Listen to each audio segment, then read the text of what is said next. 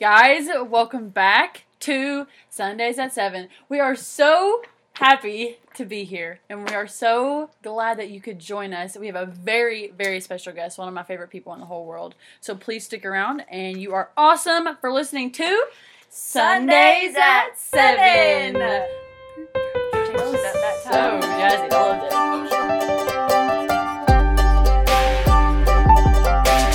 Guys, we have a very special guest, okay? And we've had this guest on the show before, but we definitely had to bring him back because had to bring him back. he, let me tell you what, knows the Lord and is wise and is funny and is smart and talented. Wow. Everyone, welcome back, Mr. Tate Cooney. Wow. Woo! Thank you. Honored to be back at Sundays at 7. That was one of the most affirming intros I think I've ever gotten. Oh, yeah. Seriously, though. Feeling good? We had to talk, gas you up. That's what Gas Tate me up. always says. Yes, Love Gotta it. gas you up so you keep coming back. That's right. Their host? Oh. Or we can do Hello. 4. Me, you, Tate, and Liz. We gotta get Liz We on here. gotta get She Liz. was amazing. For Listen Liz. to her. hosts. Yeah. So good. She crushed Shout out to Liz Shimwell, as always. That is a weekly shout out. But for those of you who don't know, Tate was we discussed chapter 5 of Letters to the Church with him. He came all the way from Marietta, Georgia. So Tate, really quick, maybe give us a rundown of what you've been doing since you have last been here.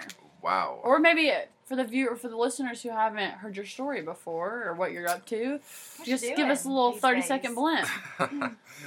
Well, since the last time, I'm from Marietta, Georgia. Work at Patch City Church. For those that didn't listen to the last one. But since the last podcast, I've just been doing the same old thing. I feel like we have been preparing for the new building that we're moving into soon at Pastor City Church, Cumberland, which is exciting. So doing a lot of stuff with that. We're about to start Cumberland Students, the middle school ministry there, which is going to be That's cool. exciting. So there's a lot going on in our church world, but That's awesome. What's your favorite thing about your job? wow, Ooh. great question. Thank you. Favorite thing about my job is probably the people that I get to do it with. It's a super special team, but not just the staff team, the door holders, what we call our volunteers door holders, but they are some of the most amazing group of people. And I serve with the load in, load out team since we still meet in high school. And they have been showing up for 2 to 2.5 years, loading in and loading out every single Sunday. And a strong majority of the team doesn't take any Sundays off, and they're there loading in, loading out all the time. And it's just a super encouraging and challenging team to be a part of. But it's cool to do it alongside them, do ministry alongside of them, and be in the fight with them. So it's been amazing. That's awesome. Well, as y'all know, last week we had Liz Shimwell on the podcast. We were talking about chapter 8 of Letters to the Church, titled Unleashed. What was your favorite thing about last week? There's too much. There's so much good stuff. That I went really on. loved that. What really stuck with me was something you said, Caitlin. Oh, whoa. You remember the story about the airplane that you told? Yes. That really, Yeah, that changed my life when I read that. yeah, that was really good. I love that. And I love Liz, too. And she has so many awesome things to say. And last week just flowed so well. She just, It's like natural conversation. Yeah. Liz is super great. We were so glad to have her. This week we are on chapter 9 of Letters to the Church. This is the last chapter of the book. Come on. How crazy. This is episode 10. Aww. This is episode 10 of That is so Sundays at strong. 7. We're in the double digits, people. Anyway, so this chapter is called Church Again. And I feel like it kind of is just like a summary of, because Francis Chan at the beginning of the book talks about his life and how he built this giant church, and then he kind of he segued into a smaller church-ish environment. And this is just kind of explaining that. And he has a church called We Are Church now, and it kind of tells you how they meet and stuff like that. But right off the bat, always coming in hot and spicy, one of my favorite quotes, probably of this whole chapter, on page 169, on the first page of chapter 9, it says, "Know God, don't just serve Him." And that is so true and so convicting in my own life, because I feel like a lot of times we get so stuck in the I need to serve. but do you actually know who God is? Are you reading your Bible? Are you praying? And I know we talk about that a lot on this podcast, but it is so important that you are seeking after Jesus, not after, anything else. I think that's how you can make this book personal too. It's just like even that little quote right here, because this book is a lot about like the church, and of course we are the church. But what I'm saying, it's like to make it personal is that right there. He talks a lot about like church structure and elders and how to be a well-spoken preacher and like all that stuff and church structure and that kind of stuff. But really like the heart of what he's saying is like, don't get caught up in the task, but actually the heart of what you're doing. Right. And I love on like 2 pages over, he talks about what our true motivation is. And he says, if there are more people coming to your church, you shouldn't be motivated more. And if you have less attendance, you shouldn't be motivated less, because our motivation comes from God and from God alone. And regardless of how many people are there, regardless of who is there, we are motivated because we are called to spread the gospel. And it talks about how that should be more than enough to motivate our tireless pursuit of obedience. And then there's a quote here, and it's crazy. It says, if one of my pastors suddenly has a moral failure next week, God forbid, it doesn't negate the truth of everything that has been written thus far. Because truth is a person. Truth is a person. I want to get that tattooed somewhere. Although I'd never get a tattoo because I'm too scared. Yeah, I do love that. I think,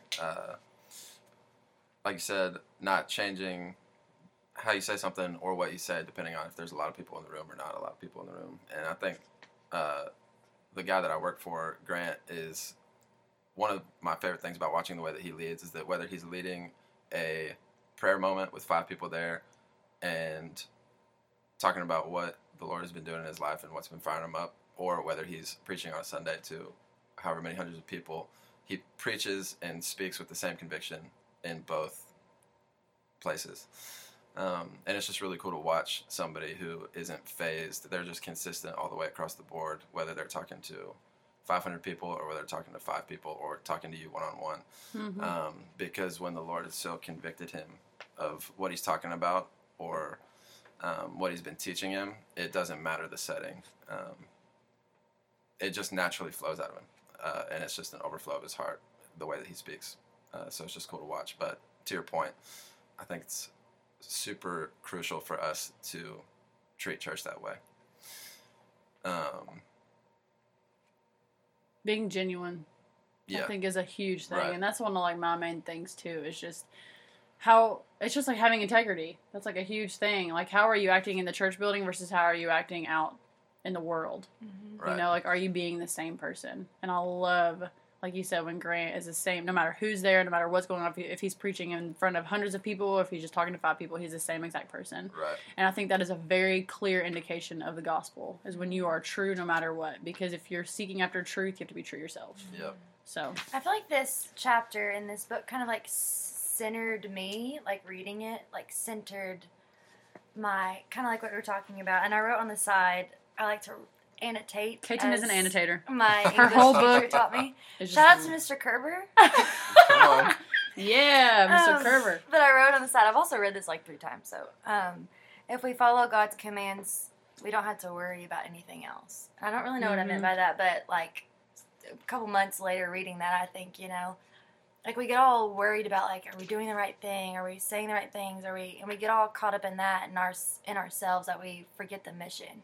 So when we go back to the Word, like what he says constantly throughout this whole book, and we go back to the basics of faith, you know, and like as long as we're following that, then like everything, of course, things are going to come into your life, but like we don't have to worry about any of that stuff, you know. Mm-hmm. And we're like centered. In our refocusing. faith. Yeah, yeah. I love on page 174, it talks about that exact thing. He said, imagine if the church purged everything until all that was left was a group of people with a Bible, a cup, and some bread. For some, that sounds boring. For others, it sounds ideal. For many around the world, that's all they've ever known of church, and they love it. What do y'all think about that? Oof.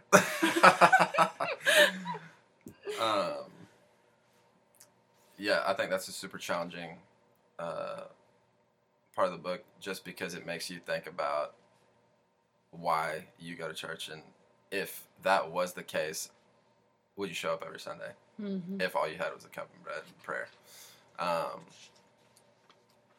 So it just makes you think about why you go and who you're going for.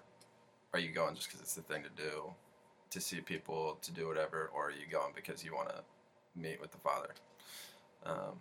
So like you were saying, it just kind of centers or puts your motives in check. And let's say that became the case one day. We have never experienced that in America the way that people overseas do. But if that became the case, would you still be willing and still be fired up to go to church if that's all that it was, and it wasn't like a worship session and a nice sermon and then coffee after with your friends or whatever?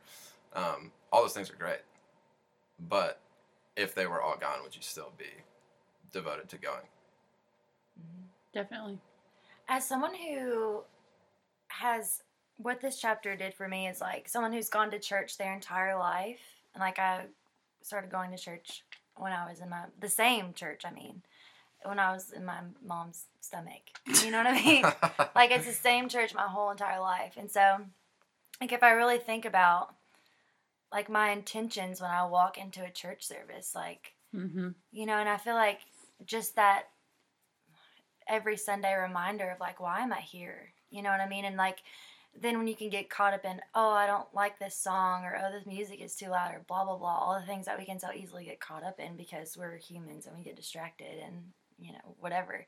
Like, if you just check your intentions, and I think that's what this book has done for me. It's just checking my intentions when I walk through the door, and then in turn when I walk out of the door, you know, and into the world as a disciple. Yeah, I love this quote a couple pages later, 176, where he says, "It must be the object of our worship that makes worshiping exciting to us." Yeah, so in a scenario like that, where it's like all they have is bread, a cup, and prayer, what makes that gathering so amazing and so exciting is that the object of who they're worshiping, not that there was a band playing amazing music and whatever. And not to say that that's bad, again, because I come from a church where they do worship better than anybody I've ever seen, and it's amazing, and I love it. But it is to say that you need to make sure that your heart is in the right place, that the object of your worship is what makes the worship incredible, not that the lead singer sounds amazing or the guitar sounds amazing or the drums or whatever it is, but who you're worshiping is amazing. Yeah, it's like all of those things are put there to offer you the opportunity to meet Jesus in that moment. Like the worship and everything, it's not like they're put there to, like, they're not singing a song because they want you to not like it or they want you to be miserable. Like, they're singing these songs and they're going up on stage with this passion because they want to provide an opportunity and a moment for you to be able to, like, feel the presence of Jesus. Yep. And it so quickly can turn into what, like, y'all were talking about. So Francis Chan, when he left, was it Cornerstone? Was that his first church? Yeah. He left Cornerstone, and his family, they moved to Hong Kong, right? Or they were traveling for a long time. They came back to San Francisco, and they started We Are Church. And when they started We Are Church, they started a little bit differently. And there's, like, a couple things here that they talk about. Like, this is how they kind of structure their church and how the structure matters to them. And so I just kind of wanted to read through a couple of them. And, yeah. So anyways, the first one is devoted worshipers. And then there's loving families, equipped disciple makers, spirit-filled missionaries, suffering sojourners, daily Bible readings. Here, can I stop here for 1 second? So daily Bible readings. Did you know that their church, I thought this was crazy, reads the same. They have, like, on their website, Tate and I looked at wearechurch.com today, and on their website they have the Bible reading plan that the whole entire, even That's though cool. They meet in separate communities, like they don't meet over 20 people in one place. And once they reach over 20 people, they split into two different, like, you know, churches. But they're all reading the same thing in the Bible. And they're reading, it's like there's a New Testament reading, an Old Testament reading, and then every Saturday and Sunday they read a psalm.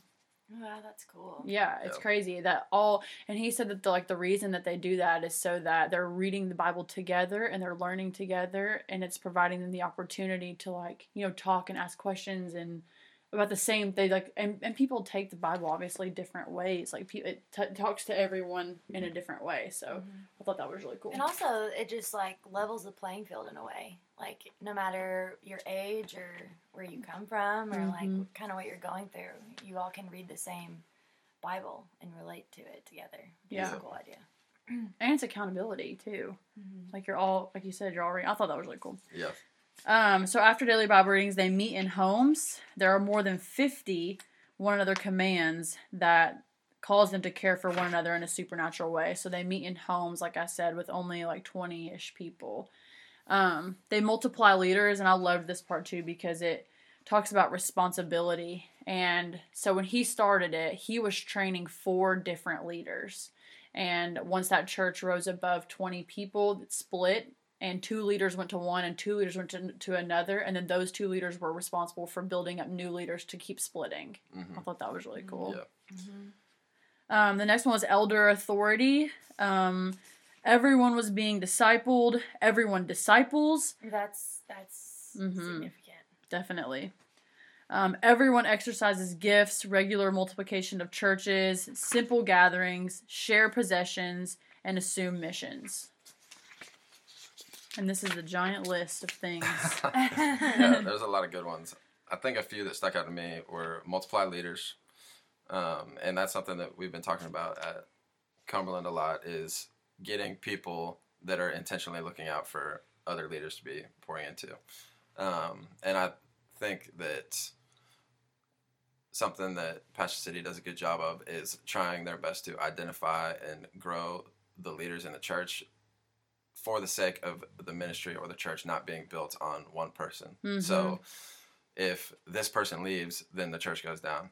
But instead, you have a leader who has intentionally invested in people, raised up other leaders, so if they needed to go somewhere else or do something else or were called somewhere else, then there's 4 other leaders already ready to take their place. And so I think for the health of a church, it's super important for leaders to be pouring into other leaders and multiplying them. Yeah. So that was one that really stuck out to me. And also, just like going off of that, sort of, this might not relate at all, but as a, like, my faith grew the most probably when I became a leader. You know what I mean? Because I don't know, it just makes you feel ownership and like responsibility and motivated to be in the Word more and to pray more. And, you know, like that's when, like I think I led my first group when I was like a senior in high school or something. I don't know. It was like second graders. But it just like motivated me and like made it serious. Like I had I don't know the right term, but the only thing I can think of is buy-in. Like I just had this buy-in and I was like excited, and it like made me excited because I wanted to make sure that I was like, you know, really knew what I was talking about in like the best way, you know. Right. So I feel like when you become a leader, it really just like spikes your craving to learn more, you know. Yeah. Have a buy-in. That's the only word I can think of to describe Yeah, it. it's true though. You know. It's definitely true. Totally. The sense of responsibility, I think, is Yeah. like what gets me excited. I don't know. I'm excited about responsibility. Gives you something to do, something to look forward to, something to learn, and to teach. And that's why I love when it says everyone is discipled, everyone disciples. Like that is an expectation of their church. Right. Everyone gets poured into and everyone pours out. I also love elder authority. And I love at the bottom when it says, at a time when everyone bashes leadership, God calls us to show the world something different. People who love having a king and joyfully follow godly leaders. And I'll never forget the story one time when I was learning about how Saul was pursuing David and trying to kill him. And David had 2 opportunities to kill Saul, but instead he had a holy fear for the people that the Lord put in charge. And so he didn't kill him. And I thought that was so crazy. And like, even though it is hard sometimes and like, maybe like things are going a different direction than like I think they should, like I need to have a holy fear for the people that God puts in charge, because everyone is put in charge for a reason. And that's something that I really have to continue to tell myself. Yeah, that's good. I really like, not necessarily the heading, but what's in it. The regular multiplication of churches. And I really like the last line. I don't know, it's really interesting. Without deadlines, not much gets done. The dog is snoring or something. I don't know what's happening. Wow, she is snoozing over there. Big time. Woo! Put her to sleep. But just this idea of like, I guess our deadline as Christians is like the end of time, which is the greatest deadline of all deadlines. Mm-hmm. And just like knowing that, I don't know, it's like motivating to think about it like that. And Yeah. it says something about in that same thing about comfort. We naturally run toward comfort. And I think when you know that deadline, it makes you want to get out of that comfortable place. And I heard one time something like, this is not right, but the worst place you can be in is in like a comfortable space. Mm-hmm. Like if you're comfortable, then get out. You know, being running towards something that's not comfortable is countercultural, and that's the way we should be. So Definitely. Yeah. And I love how it talks about in that same paragraph how it's good to have a healthy pressure towards developing leaders. yeah, Like yeah. a lot of times we think of pressure as like anxious or like, oh, we're under all this pressure, blah, blah, blah. But there is such a thing as a healthy pressure that motivates you and convicts you in a good way. Right. Oh man, I also love how when it when it ends with all of those like expectations of their churches, a lot of people can read this, I think, and take that as like, oh, this is how we need to structure our church now because this is working for them. And he says here in the last paragraph, he was like, I don't think that we have found the solution, but we have found a solution, and that solution works for them. And he said, I'm not trying to push the model we've been running with, but I do think we'd benefit from an innovative thinking where we jump back to the essentials, forget about what we've always done, and ask what expressions of the church God wants to see in our setting. I think a lot of times we can get really stuck into the, oh, well, you know, back in the good old days, or, you know, this worked back then, or like, this is what we've always done, so we're going to keep doing it. But like, I'll like say over and over again, like, our mission is never going to change, but because of the culture and the way that like we are now, our methods will change. Mm-hmm. But like, we're still pursuing Jesus and we're still continuing to share the gospel because that's what our mission is. Right.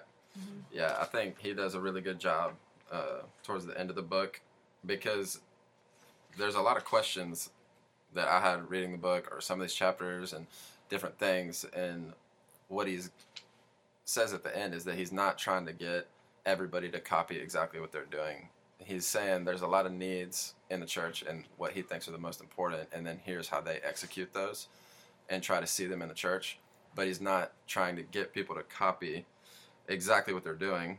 And the call of the book is not to have a bunch of copycat churches of what they are doing. But he says, basically, his call to the people reading the book is that they need to care about his church enough to fast and pray. You must believe that you play a necessary role in the church and seek wisdom and direction from God. So when we're structuring our churches, it's not that they have to look just like this, but we do need to take the time to at least pray and to fast and question what we have done before. Maybe what we have been doing has been good, or some things are good, some things are bad, but it's more look at your church structure and be willing to be wrong. Not just copying it, but just be willing to change things, challenge the status quo. So I like that he says that at the end of the book, that it's not like, hey, everybody needs to do church like us. It might not look the same, but you need to at least take enough time to consider and pray through what God might want for your church. Mm-hmm. So I just think it's cool that he's not asking everybody he's not saying this is the right thing to do. Right. This is the right way to execute church. But he's just calling people into navigating and figuring out and praying through what God wants for the church. Yeah. Also, like a state of surrender too, like as individuals in a church, but also as a church, like surrendering to. I don't know, he says here, my goal is to get you dreaming, to keep you from settling, to affirm that nagging sense that you can't shake that God wants something more for his church than what you're experiencing. You know, and like, I don't know, I think we've said this a million times throughout all of these, but you know, like I just can sense that we're all longing for something more, like as a church, as believers all around the world, like we're all longing for something more. And I think this book kind of just, I don't know, like I said before, centers our faith and gets us back to the basics and like, Yeah. you know, and it's just good. Definitely. Right. Definitely. I just love, like, one thing I do love about the way he structures their churches is, like, their open communication about everything. Like, I love how, like, although, like, it's different, obviously, like, Pate, Tate. Close. Whoa! It's another late night podcast. Oh man. Tate is involved in Passion City Church, which like a lot of people know is like a very big church and down in Georgia. But like what I love about the way he structures like his We Are Church is just how small and how intimate it is and how simple it is and how it says here like it allows them to be accountable for one another, to pray for one another by name, and to live like a family during the week. And I think that's like a lot of times, like myself included, we'll go to church and then like I won't see a bunch of those people during the week, and it's like, you know, it's like what, like, or I don't know, just like weird stuff like that. But like there is a different side to it as well, and like I don't think that like this method is for everyone, you know, because like I said, Tate works at Passion, which is a big church. And they're doing things differently, but they're still spreading the gospel and they're still striving to love Jesus. Yeah, I want to read this paragraph really quick because it's kind of on the same topic. But he says he has this thing that he calls church B&B in this chapter, and is just referencing it because the way that they do church is kind of like that. It allows for a lot of spaces to become churches, whether it's homes or whatever. It's kind of if you don't know what B&B is, it's like Airbnb. Yeah, I don't know if you've heard of that, but it's just making a play on words for that. Right. So anyway, he says, maybe you should do church B&B, maybe you shouldn't. I can't answer that for you. My hope is simply to convince you that there are compelling ways of living as the church that look nothing like our traditional models. My goal is to get you dreaming, to keep you from settling, to affirm the nagging sense you can't shake that God wants something more for his church than what you're experiencing. And I love that paragraph because it just goes back to his point of the book is not to have everybody do church like they do church, but it is to call people into the feeling of never feeling like you've arrived. And that's something that Caitlin talked about a lot earlier today, that we never want to get to a place where we feel like we figured it out. But you always want to have that sense of nagging that you can't shake, that God wants something more for his church, and looking for whatever that is and praying through whatever he might have for you. And it's just this, our tendency is to have a posture of being defensive when somebody kind of challenges us. But I think it's a good exercise to set our pride down and say, maybe they do challenge you and your response isn't immediately defensive, but it's saying, and it's not even that you have to agree to the person that's challenging you, but having a willingness to listen and kind of at least pray through what they're saying. And maybe you still end up doing what you were doing before, but at least you sought the Lord on it instead of just immediately becoming defensive. Definitely. And I love right here it talks about like in that same sense, like I feel like a lot of us ask ourselves, like, okay, well, is this going to work? Is all this going to work? Like, are people going to come? Are they going to enjoy it? Like, all this stuff. But it talks about in 2 Timothy, it said, Paul actually told Timothy that teaching sound doctrine will not work, in quotations. In fact, it will drive people away. Yet, he was commanded to preach truth because it's what God wants. And I love this next part right here. It says, remember, it's not about what I would like, what others would like, or what works. Church is for him. Church is for Jesus. Church is for the one that, you know, created us. It's not about, like, Tommy, my husband, who is currently in the room. Shout out to Tommy. Woo! Shout out Tommy. He just gave us a peace sign. He said, you know, it wasn't like Jesus turned around and looked at his disciples and said, hey, how can I better suit you? How can I make things better for you? He's like, hey, Peter, like, how can I make this situation better for you? Like, no. He didn't say that at all. He looked at people and said, hey, if you're not going to, you know, deny yourself, then you are not even worthy enough to follow me. Like, just go. And I think that is so strong and so convicting to me. Totally. Yeah. I also love this verse in Hebrews 2, where it says, for yet a little while, and the coming one will come and will not delay. But my righteous one shall live by faith, and if he shrinks back, my soul has no pleasure in him. But we are not of those who shrink back and are destroyed, but of those who have faith and preserve their souls. Hebrews 10:37-39. That is a call for us to live by faith, and he tells us, like he affirms us right there, that we are not of the ones who shrink back. We are not of the ones who are like, hey, how can I make this better for you? How can I make this better for you? We are the ones who are saying, like, hey, this is what the Lord calls us to do, and we're going to do it. Yeah. And then right after that verse, he says, Jesus is coming. Oof. I meet very Hallelujah. few people in America who live as if they believe this. And do I live as if I believe that? Yep. Yeah, it You makes know? it makes us all question that for sure. Yeah, this is kind of a different direction, but Let's go for it. let's go for it. He has a whole, because a lot of times he was saying that people would kind of question the way that they do church and does it work, will it work, whatever, and he just kind of has this whole paragraph about the things that are happening in San Francisco as a result of the church, which is amazing, and the whole paragraph was super convicting to me because he's just talking about families that are opening up their homes to others, giving away their cars. Homeless addicts are becoming faithful pastors. Accomplished professionals are becoming best friends with ex-cons. People are coming with prayer requests for people that they've shared the gospel with that week, and et cetera, et cetera, et cetera. All these things that are happening in San Francisco. And I think the tendency, and what was so challenging to me, is that you read those and you're like, man, that's amazing. Love that that's happening. But then I think to myself, if, like, would I be willing to be one of the people walking alongside a homeless addict to watch them become a faithful pastor? Or would I be somebody that would be willing to become best friends with an ex-con? Or am I the one coming with prayer requests about people that I've shared the gospel with that week? And so it's really easy to sit and hear the amazing stories about what God's doing through people, but it's a lot harder to actually be one of the people that he's using to do those things. And so it was just super challenging to me to read those and be like, man, that's amazing, it's amazing, it's amazing, and then think to my life. And unfortunately, I think oftentimes I would see a homeless addict and write them off and be like, oh, they're hopeless or whatever. And it kind of sucks to admit that, but I think that's the tendency. And so it's just challenging to start viewing people with a lens of they can be redeemed. Anybody can be redeemed. And it tests your faith because you have to start believing that God can redeem anybody and God can reconcile anybody.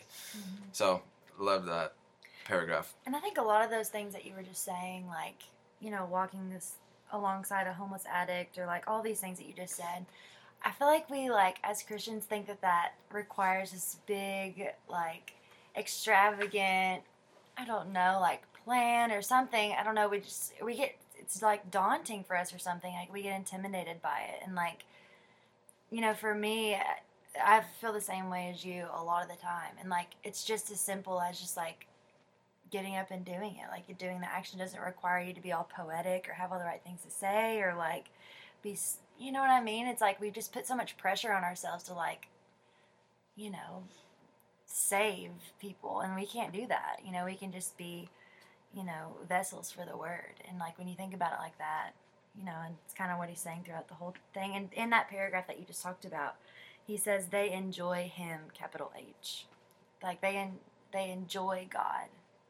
And, like, how many times do I walk in my church doors where I'm, like, enjoying not only the service but God while I'm there, like, genuinely enjoying it, you know, and not just going through the motions or thinking about something else or thinking about who's across the church and in the pew, or, you know, like, I'm actually enjoying God.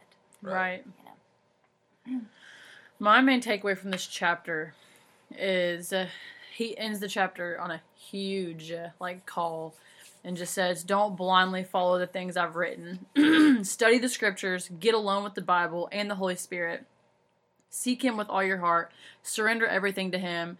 And it says, there cannot be anything that you hold with a clenched fist, not even family. He is worth it. And a long time ago, when Tommy and I were dating, he said, you know, when you think of anxiety and you think of, like, worry and you think of that, like, pressure you feel, he was like, it's probably because you're holding a clenched fist onto something that God needs you to open your hands. Like, he needs, like, access to that. And you're holding it so close to you with your, like, in your clenched fist that, like, you're not allowing him access to that. You're holding on to it. And so he said you always have to live your life with an open hand concept. That, like, you know what, God, like, whatever is mine is yours. You know, like, my family is yours. My relationships are yours. My finances are yours. Everything is yours. Like, I am living my hands open because you have control.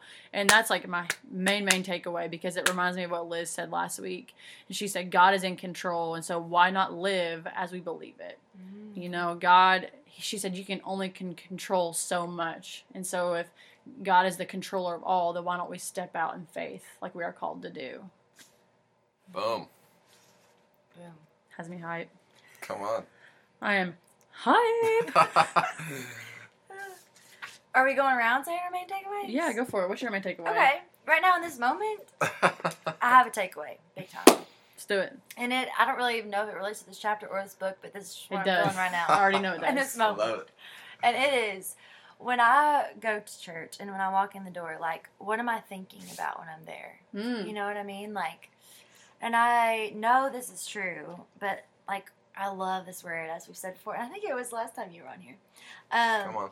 But being expectant. And, like, when you're expectant that the Lord will move, like He always does. And then I heard this quote one time Quote that queen. said, the Lord is present when we are.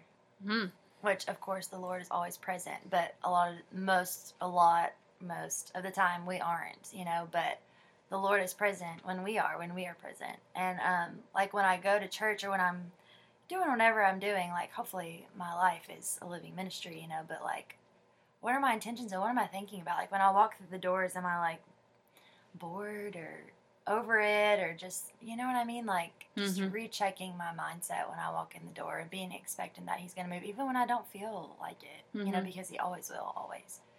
So, yeah, that's mine. I don't really know if that relates to anything, but I don't know. No, for Love sure. that. Well, it kind of takes me back to, like, it talks about, like, if you're seeking God, you can seek Him through diligent prayer. Like, you can't even discover what He wants for you without diligently praying for it. And it reminds me of what Tate said last time he was here when he said, have you ever actually sat in your service and have started praying while you're in service?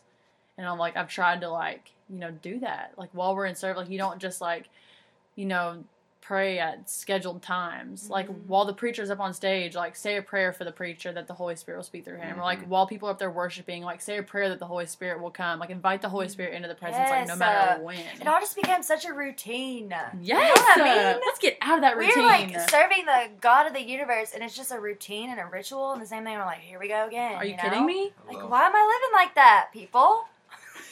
Let's go, Kaden. I just got a wave of energy. I love that. Kaiten's mom, Shanda, shout out to Shanda, she's a faithful listener of the podcast. One time, a major breakthrough in my life was when she said that we catch ourselves up in these circles. We are always caught in these circles, these routines that we jump into, and we're just spinning around and around and around. And she says you have to break yourself out of that circle. Break the cycle. Break that cycle, because you'll continue to go around forever if you don't. And you're just going to be stuck doing the same exact thing. And once you find out that you have the power and the Holy Spirit inside of you to break out of that circle, unstoppable. Let's go. Oh, I'm so hype right now. Okay. Somebody call the hype police. Wow.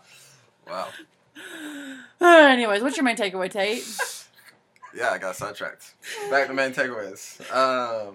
I'm kind of with Kaden. I don't know if this is going to relate It's to going much to. of what we're Yes, talking it about, will. but The Holy we'll go for Spirit it. is here. We're two or This more is what I was together. thinking about when I read this chapter earlier. This part at the end, he is talking about his final thoughts, and he says, we kind of covered this, but we'll go back to it. He says, you're going to see God soon. There's no way I can exaggerate how overwhelmed you'll be. The most tragic mistake you can make on this earth is to underestimate how vulnerable you will feel when you see His face. And the wisest decisions you will make in life will be the ones you make with that final moment in mind. And that paragraph just takes me back to living life with an eternity mindset. And there's a pastor named Matt Chandler out in Texas, and he wrote a book called Explicit Gospel. He's amazing, but he talks about two things: the gospel in the air and the gospel on the ground. And it's not that we live with one or the other, but we live with both. And the gospel in the air is thinking of God's overarching redemption plan, the hope of eternity that's been set before us. And the gospel on the ground is the day-to-day broken world that we're living in, trying to bring people to Christ, trying to win people to Him, and doing the dirty work of talking with the homeless addict and trying to be a part of his redemption story and all these different things. And I just love the dichotomy of those two things, that we are called to live with both of them with an eternal mindset, yes, but we don't want to get too caught up in all we think about is eternity and nothing here matters, because then we just become stagnant. But we also don't want to live too much in the weeds of what's happening down here, because we know that we have a hope and a joy set before us in eternity.